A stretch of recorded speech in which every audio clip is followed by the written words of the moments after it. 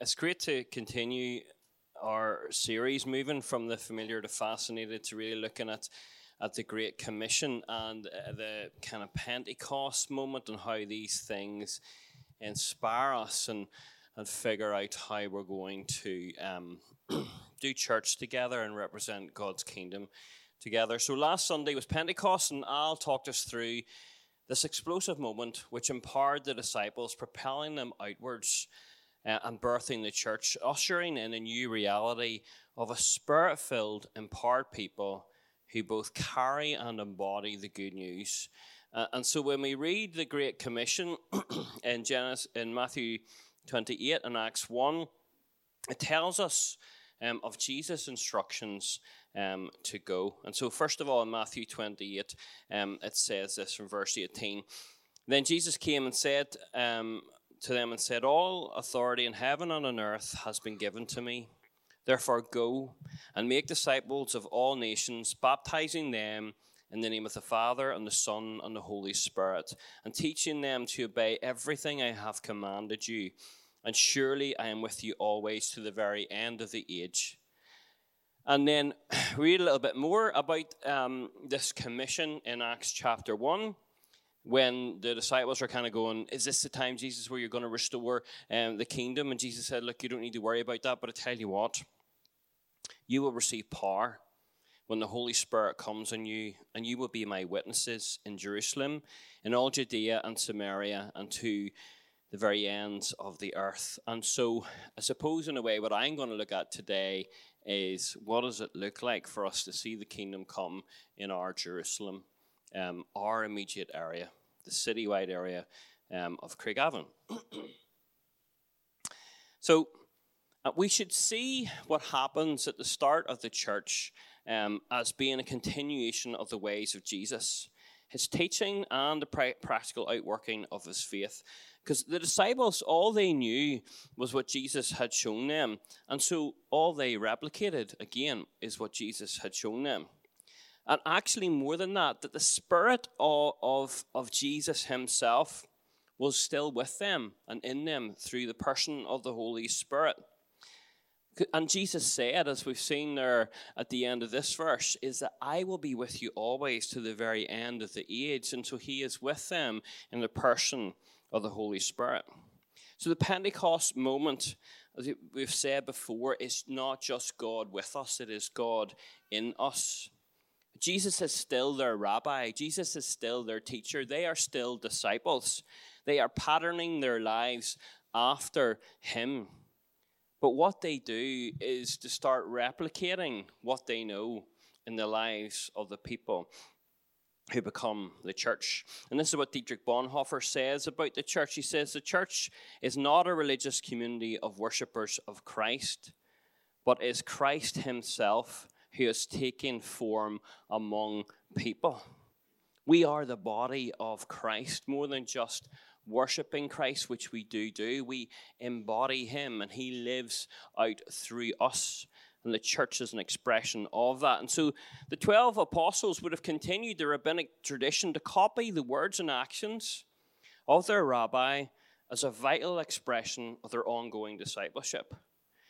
But this new reality, as I'll talk to us about last week, it suddenly has not 12, not 120, but 3,000 people. What on earth do you do then? So if you have a Bible, you can turn to Acts chapter 2, and we're going to sort of primarily stay in these verses. So Acts chapter 2, from verse 37. And Acts is fundamentally a journey through the early church, starting with Jesus and his resurrection and continuing on as the Spirit works through the early church. And so Al talked about this last week. He talked about the Spirit coming. He talked about Peter preaching the good news. And then after Peter has preached, we read these verses. When the people heard this, about the story about Jesus and what he had done, they were cut to the heart and said to Peter and the other apostles, "Brothers, what shall we do?" Peter replied, "Repent and be baptized, every one of you, in the name of Jesus Christ for the forgiveness of your sins, and you will receive the gift of the Holy Spirit. The promise is for you and your children, for all who are far off, for all whom call in the name of the Lord." With many other words, he warned them and pleaded with them, "Save yourselves from this corrupt generation."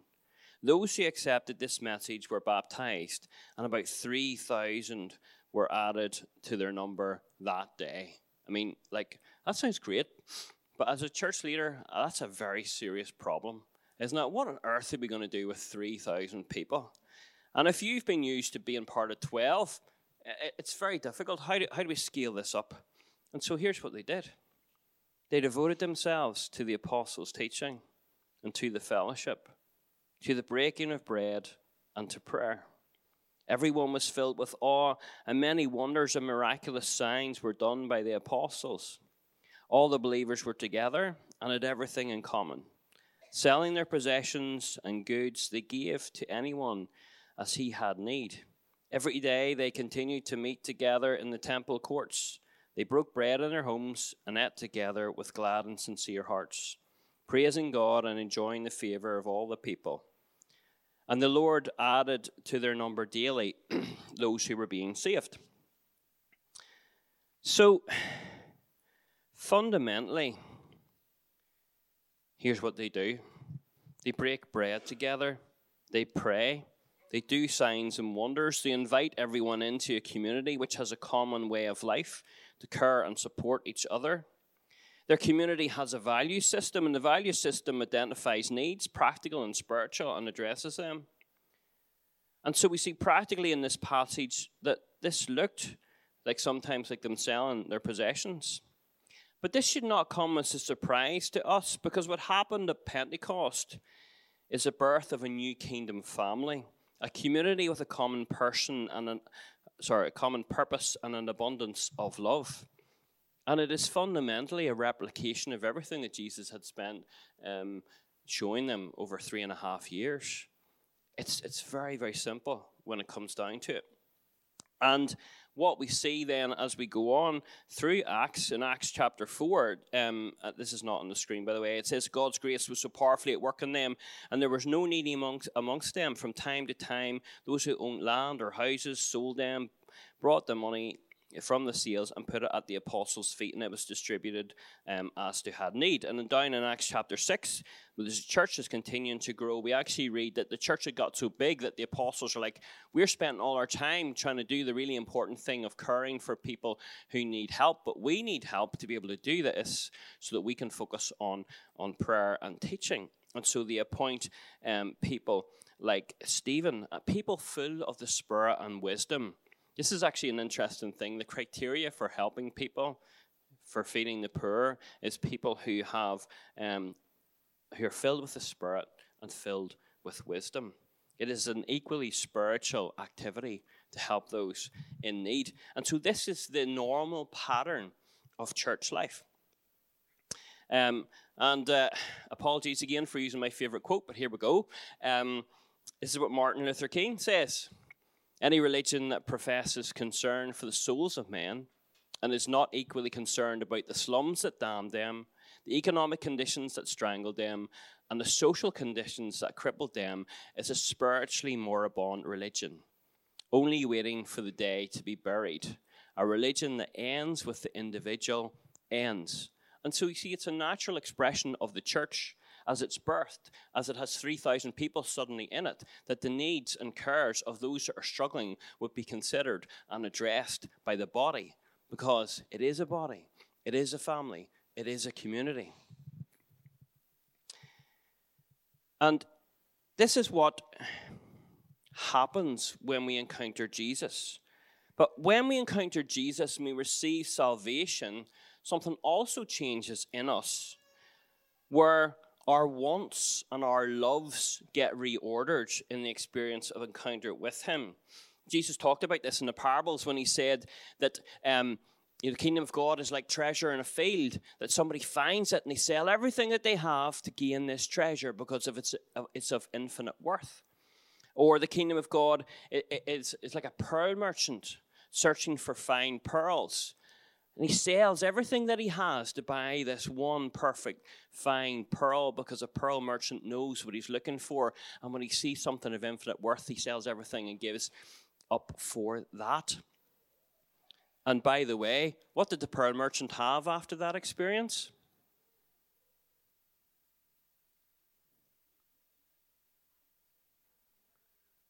A pearl.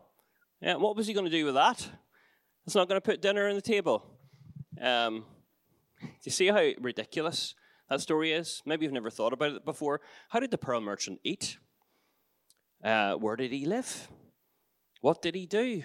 Because all he had was a pearl at the end of the story. He had nothing else. It's crazy. It's extravagant. It doesn't make any sense. But the kingdom of God doesn't make any sense either. That Jesus would give up his life for us so that we might experience the fullness of life. But we have to give up our lives and all our wants and all our loves in order to step fully into the kingdom too. And so it doesn't always make sense that people would sell their possessions and give to one another, except if they have experienced something that is worth more than everything they knew before that point. You see, the currency of the kingdom community is love. And when you experience the value of that, all other currencies get devalued. All other loves get reordered. All other affections grow dimmer. And so when we read this, we see something of an upside-down kingdom. And something which is a particular challenge to our society at the moment, which has placed its hope with faith and trust in consumerism and materialism and economic growth. And guess what? It's all falling apart. I could use another word, but that would be swearing.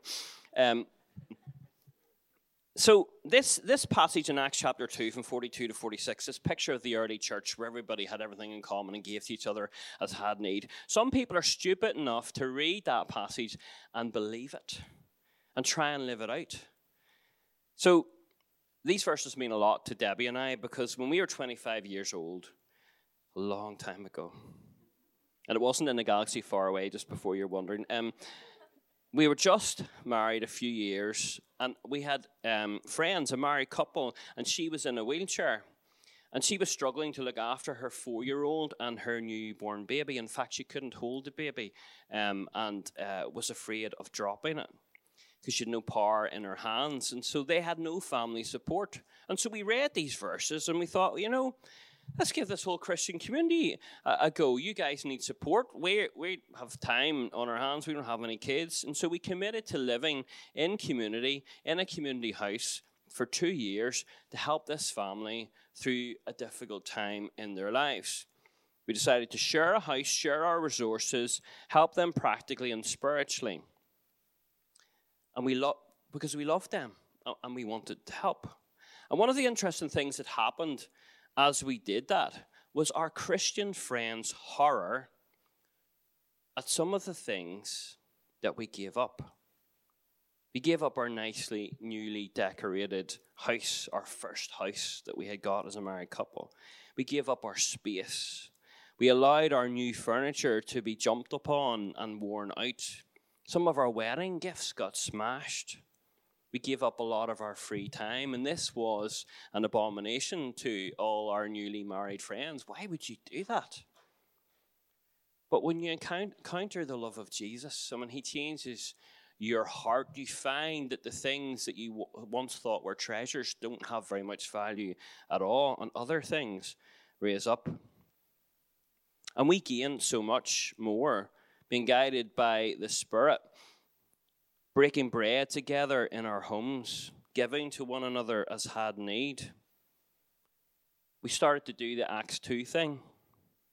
And there's a lot longer version of that story for another time, and I can tell you that it was the most amazing and the most difficult time of our lives. But we caught a glimpse of the kingdom community. It was powerful, it was painful, it was stretching and exciting. But it was also disarming to the things that the world strives after, the great gods of this age, which call us relentlessly towards materialism and consumerism. See, we're sold individualism as a virtue, and we've been blinded to the power of the everyday working out of the kingdom and its value, which can only be measured in the currency of love, not in possessions and stuff. Interestingly, in a groundbreaking book written a number of years ago by an economist, he wrote a book called Happiness, Lessons from a New Science.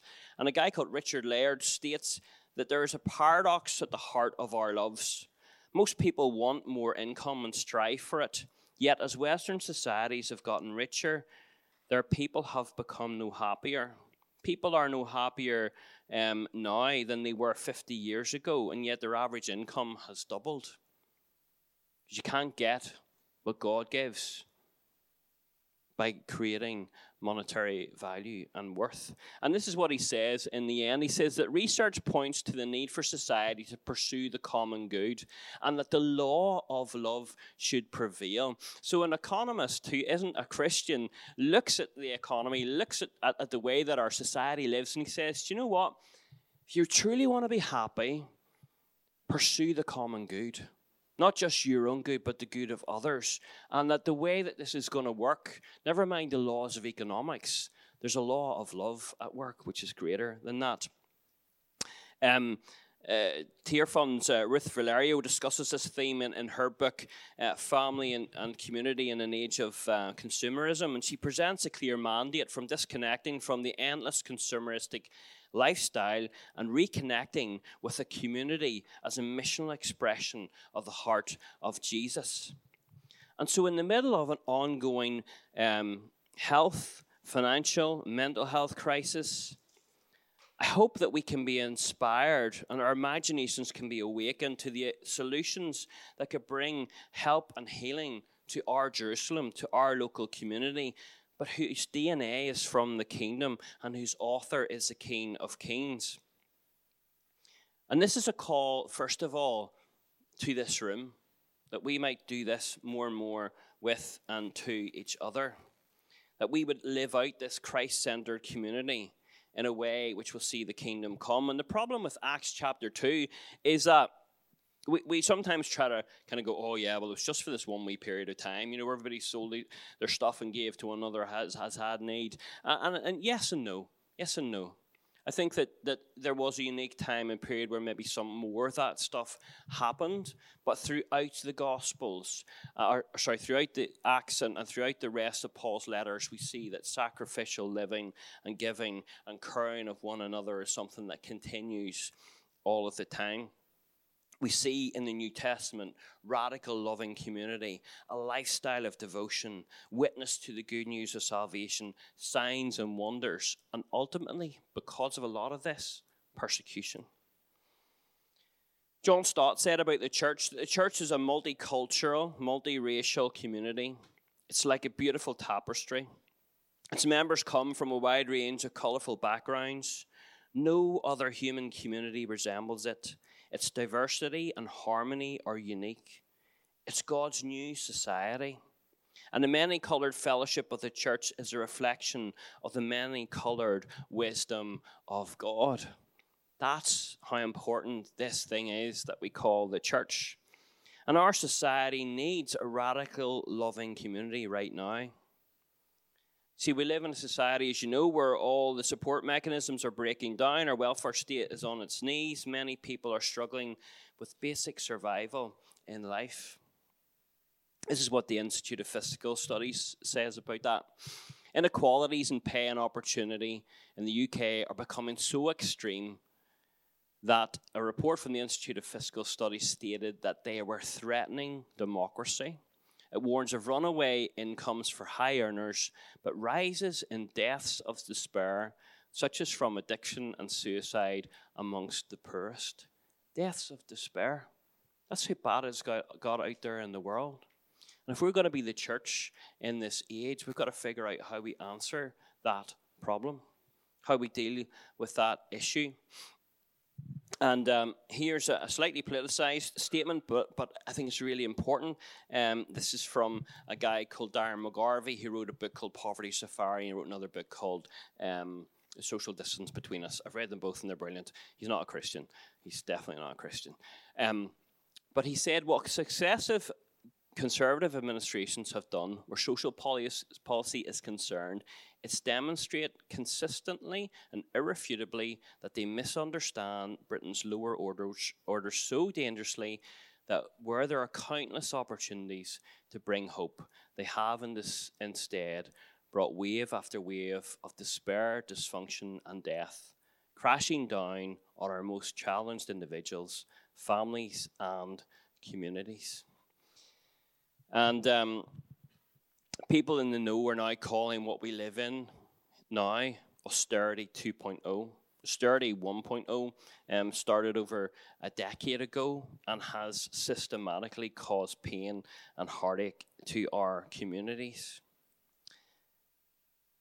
But there is hope. And here is one of the hopes. This is a quote from Don Everts, who has a fantastic book. He is a Christian. He wrote a book called The Hopeful Community, and he says, I've become increasingly convinced that significant hope is on the horizon for Christians and their neighbourhoods throughout our country. It seems to me that in a day of isolation and loneliness, a simple path to relationship lies right in front of us. In a day of division, a path of unity lies right in front of us. And in a day when Christians and the church are being dismissed as irrelevant, a path of relevance lies right in front of us. And that hope is the community. It is the body of Christ that we are all part of. And so in January, if any of you were at our Celebrate Craigavon event, we looked at a wide scape of what that hope looks like lived out through a lot of the projects that we run as a community. And I'm literally going to take 2 minutes just to fly through this, but I want to give you a big helicopter view of some of the stuff that's happening in our communities that many of you are part of and many of you serve in these activities. But I want to then focus back in on community, because we can't let what Compassion Ministry is doing, or what the social supermarket is doing, or what the food bank is doing, abdicate our responsibility for what we are doing and how we're living and how we represent Jesus as a community. But here's a few slides. Okay, so we have moved from crisis to crisis in the last 3 years. It's just an ongoing thing. So get used to it. Try and figure out what the kingdom of God looks like coming in the midst of it, okay? Because it's not going away. But Craigavon Area Food Bank fed 5,000 people last year. Next one. ABC Community Food Hub put 60 tons of food redistributed, and actually the figure would be 30 organisations now, and 6,000 people fed through a project that we run off the back of the food bank. Freedom Foods, 2 pantries, 300 families accessing the service, 1,400 visits. This is stats from January, by the way. And then 38 children whose families saved for Christmas through this project. So we don't just help people at the point of crisis, we help them to help themselves. And that's what that looked like. There's a few pictures of the pantry. Next one. Craigavon Youth for Christ help 100 young people on a weekly basis. Some of the most challenged people in our communities are supported through that project.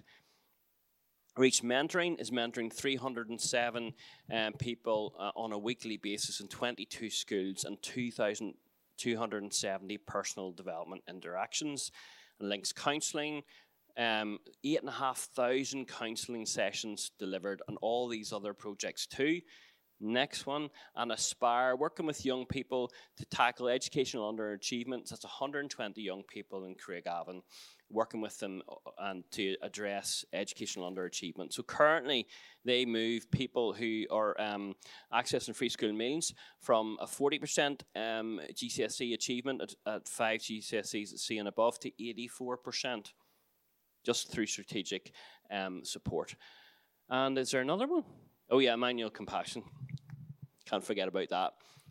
But English lessons, Connect Cafe, Buggy Push, Tiny Tots, Men's Drop-In, Renew, goes on and on and on. Okay?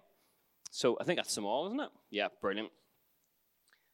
Why am I telling you all this kind of stuff?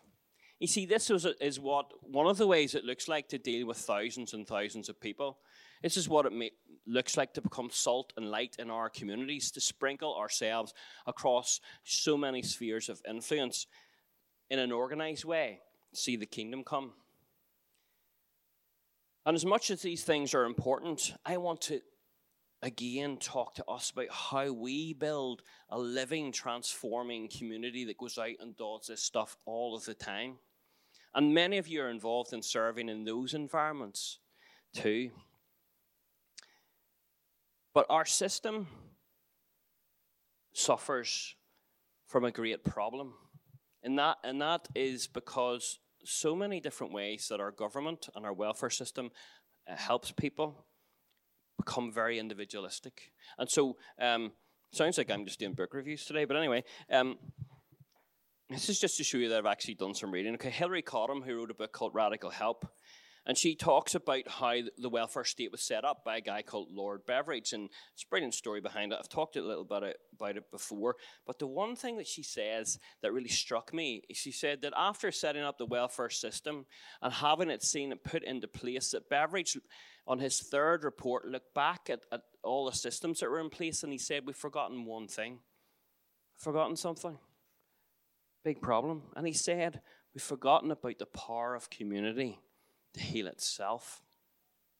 We've created a service that provides help for the individual. And in doing so, we have robbed community of its greatest strength, the power for communities to support and encourage each other, the power of people within communities to fix themselves and the problems that are on their own doorstep. And so we see this even in our thinking and our mindsets these days when we ask questions like, oh my goodness, you see such and such in our street seems to be really struggling. I wonder what the government are doing about that. You know, why aren't they getting help? Why aren't they getting support? And maybe they should get support, but maybe you are the support. Maybe we have abdicated our responsibility to love our community as a church, and we have believed that that's not my job anymore. The reason why Beveridge was able to come along and look at all the things that were put in place, hospitals, schools, different services, a lot of that was because people who were Christians started those things in the first place. He just figured out a way of bringing it all together in one coherent solution. And so we need to widen our focus, and we need to realize there are epidemics on our doorstep that the church has answers to. And one of those is loneliness. So, loneliness has a massive impact on health and life expectancy and well-being.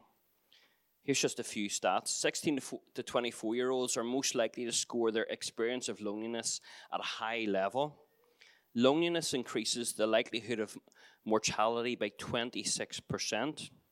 Loneliness and social isolation have been linked to a 30% increase in the risk of having a stroke or coronary heart disease. Loneliness is associated with a 40% increase in the risk of dementia. Loneliness, social isolation, and living alone have all been associated with an increased risk of premature death. Right? That's absolutely shocking. And Acts chapter 2 paints this picture of a church which is a loving, inclusive community. And the Great Commission tells us to go and be that loving community in our Jerusalem, Judea, Samaria, to the ends of the earth. And this is what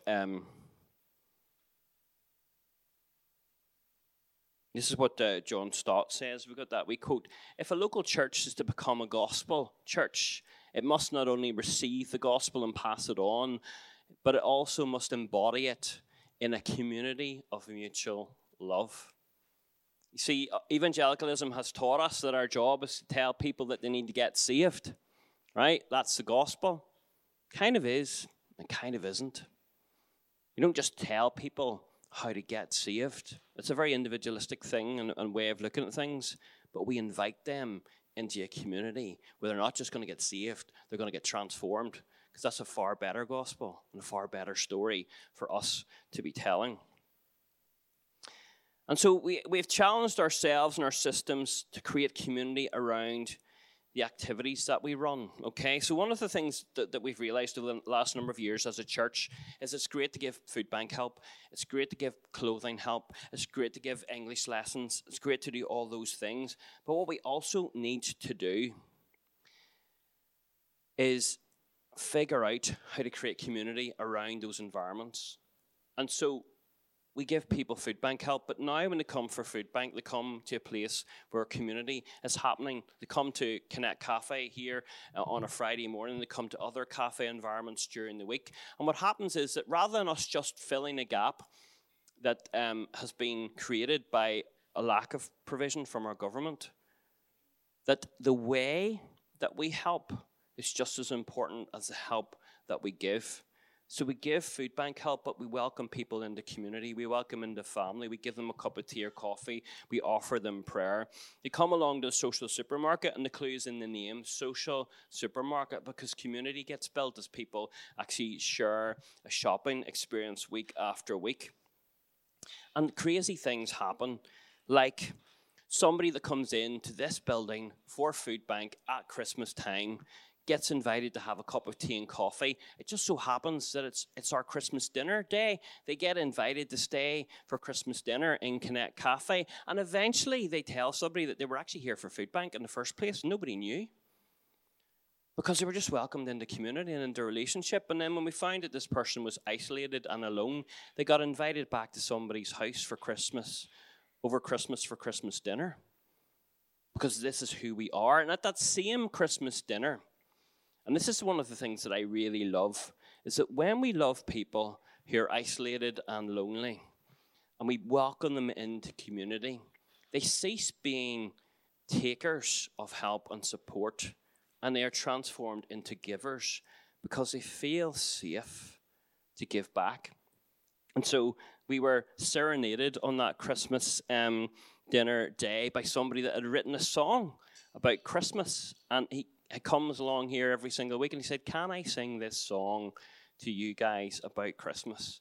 And it was actually a really, really good song. But he wanted to give something back. And I bumped into him the other week, and he was telling me the song that he's planning to sing at this Christmas dinner, a different song. And you see, the thing is, he sees himself as part of our community. He doesn't come along to this church on a Sunday, but he's part of us. He's part of who we are. And this is what happens when we build authentic community. It goes beyond us as a church providing for people's needs. It starts to look like us inviting people into community, and the people that we were once helping start to help us, start to give to us, start to contribute to us. And they do that in so many different ways. And so I'm trying to think of the stories that, you know, the difficulty, I was saying to somebody earlier, the problem that I have in telling you stories about what you do is I don't want to embarrass any of you, but the stories are so amazing that if I went to another church, I would tell them, you know. But what happens is that we love people in this church really, really well. We come alongside them, and we share the love of Jesus, and we listen to them. We find out about their passions and their hopes and their dreams. And when we create a place of safety and security, we see that people truly start to belong before they believe.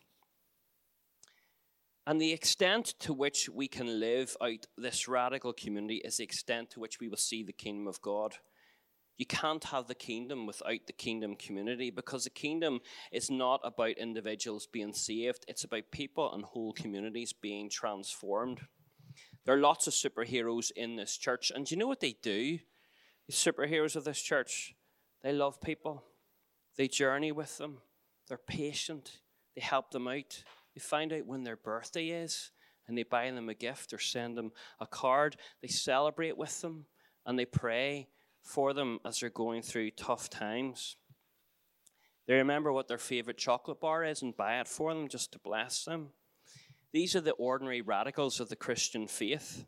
This is how we start to change a whole town, is that we start to give to those that are struggling, and we create places of safety where people are known and seen. And over time, the takers become givers. Over time, the people who we felt drained us when we heard again and again and again the same story of what they've been through, and we patiently love them, that they then eventually come and start asking us how we are. They eventually come and start bringing stuff, like bringing stuff for our pantry and saying, I'm coming in here for a Connect Cafe, but I want to give to that because you're helping people. Can I help too? That is amazing, that transformation happens, that those who have been helped become helpers. That only happens when you build authentic community, when there's a level of trust there that people think that they can give out and give back again. You can't incentivize that. You can't fake it. You can't deliver it as a program. It takes a long, long time, and it's very, very difficult. But lives are transformed. When lives are transformed, when you create safe community for people who've gone through a really hard time, something amazing happens, and it is this, that dreams get reawakened, that people who are downtrodden through circumstances slowly but surely start to believe again, particularly as Christians help them to come to terms with that the dreams that had fallen apart, that have been buried, that have been pushed aside as being too ridiculous, could possibly come true. And that's one of the reasons why I think when it talks about the Spirit descending at Pentecost, it talks about the awakening of hopes and dreams. It's a reawakening of hopes and dreams in our community is what it looks like when the kingdom of God comes, when heaven comes to earth. And we do that wherever God has placed us, to stir up the dreams. So we take somebody who's been unemployed for a long period of time and lost all confidence, who is fearful coming to volunteer with our food hub, who through side-by-side conversations, putting food into a van, driving and doing deliveries, starts to think that not everybody is out to get them, and not everybody is horrible. Start to share the hurts that they've had in the past. And then eventually, as their confidence builds, they're presented with a job opportunity that they go and they take. So they stop volunteering with us. But the person that volunteered with them keeps sowing into their life, keeps encouraging them, helps them to navigate the ups and downs of this new job and this new environment. And that's a true story about some people in this church. And so the people in this church, you've loved really, really well. You've built community really, really well. And you've invited other people into our community. Lots of them don't actually believe Jesus. Yeah, they don't believe the whole thing. They maybe have some belief that there is a God, but they're journeying with us. They're actually inviting other people. They're evangelizing, and they haven't been evangelized yet. I mean, that's like just wrong, isn't it? But they experience something of the kingdom of God and something of Jesus to the point where they go and tell others, come and see. Come and see. Like the woman at the well, come and see. There's something different here. And I love hearing those stories. I see them all the time. And we do that in lots of different ways. We build community in our workplace. We build community in the sports clubs that we volunteer in. Some of you do that fantastically well in fostering and adopting to carry the heart of Jesus to the most vulnerable. And this is actually what Dietrich Bonhoeffer says about community. And he says the exclusion of the weak and insignificant, the seemingly useless people from a Christian community may actually mean the exclusion of Christ. In the poor brother, Christ is knocking at the door. Gives me goosebumps.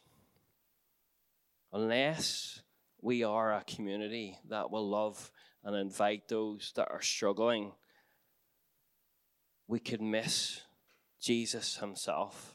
He hides himself in the faces of those who are struggling in our community, and he calls to us to go out and to find him where he is in the faces of those who need our help in the community. But ultimately what will happen is that those people who once need help become helpers. And we need to be humble enough. We need to be welcoming enough and inclusive enough to allow that to happen, where we aren't just the providers of help and support from on high, but we're humble enough to be served by those that we once served. And the powerful thing is to do this lots more, to be a kingdom community, is that we don't need lots and lots more leaders.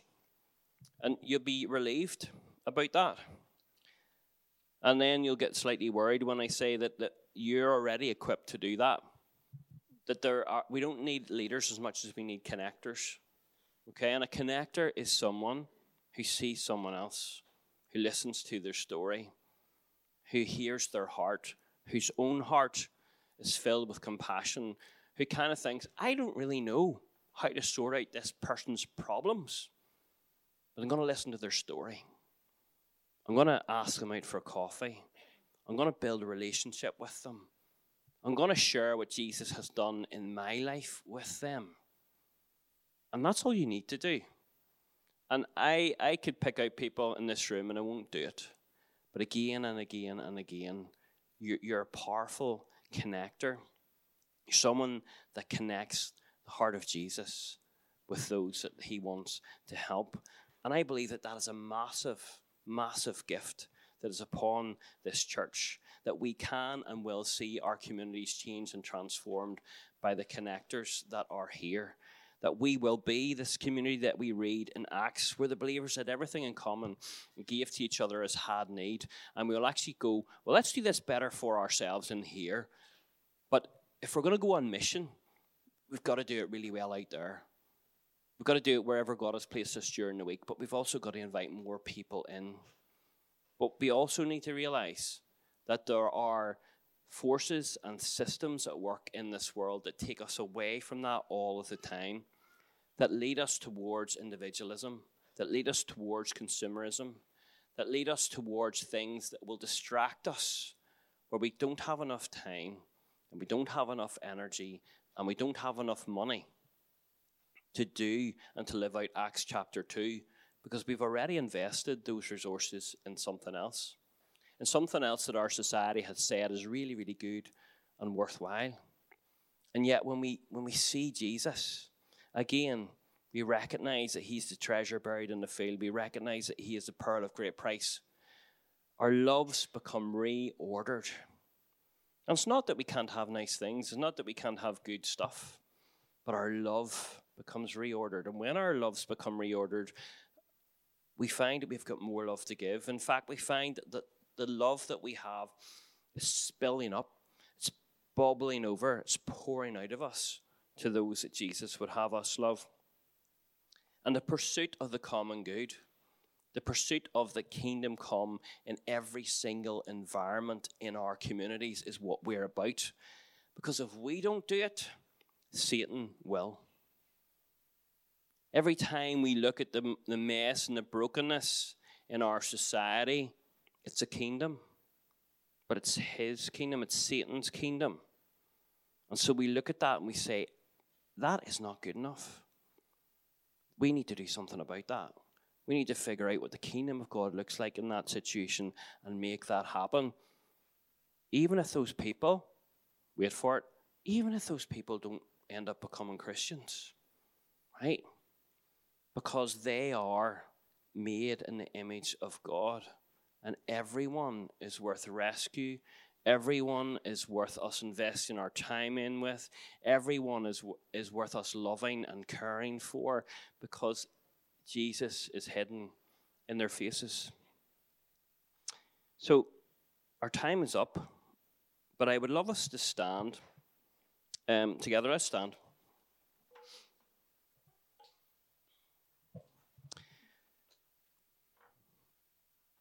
And let's just think about a question, and that question is, what does it look like in this season of your life for you to be a community connector, for you to be and to carry the heart and passion of Jesus wherever God has placed you, to whomever God has placed you? And in your everyday situation, in your everyday life, what does it look like for you to bring the kingdom and to love people really well? And I would love to just name so many people in this room who already do this fantastically well, but I won't. But you know who you are. And so let's invite the Holy Spirit to do this more in us, that our hearts would be filled again with his love, and that love, empowered by the Spirit, would create an imagination for lives changed and transformed, that we would be the ones who help to awaken the dreams of those who've been downtrodden by society so much that they're living in survival mode, and that we would say, this is not good enough, that the kingdom of God has something to say for the brokenness that we see around us. Let's pray.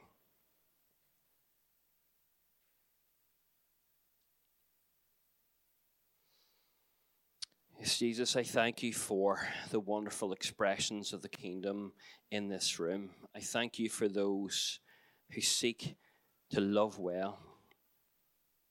And I pray that right now, Holy Spirit, you would come and just bring a revelation of the Father's pleasure upon those whose desire is to love well, whose heart is open, that you would receive more love and more of the presence of God right now.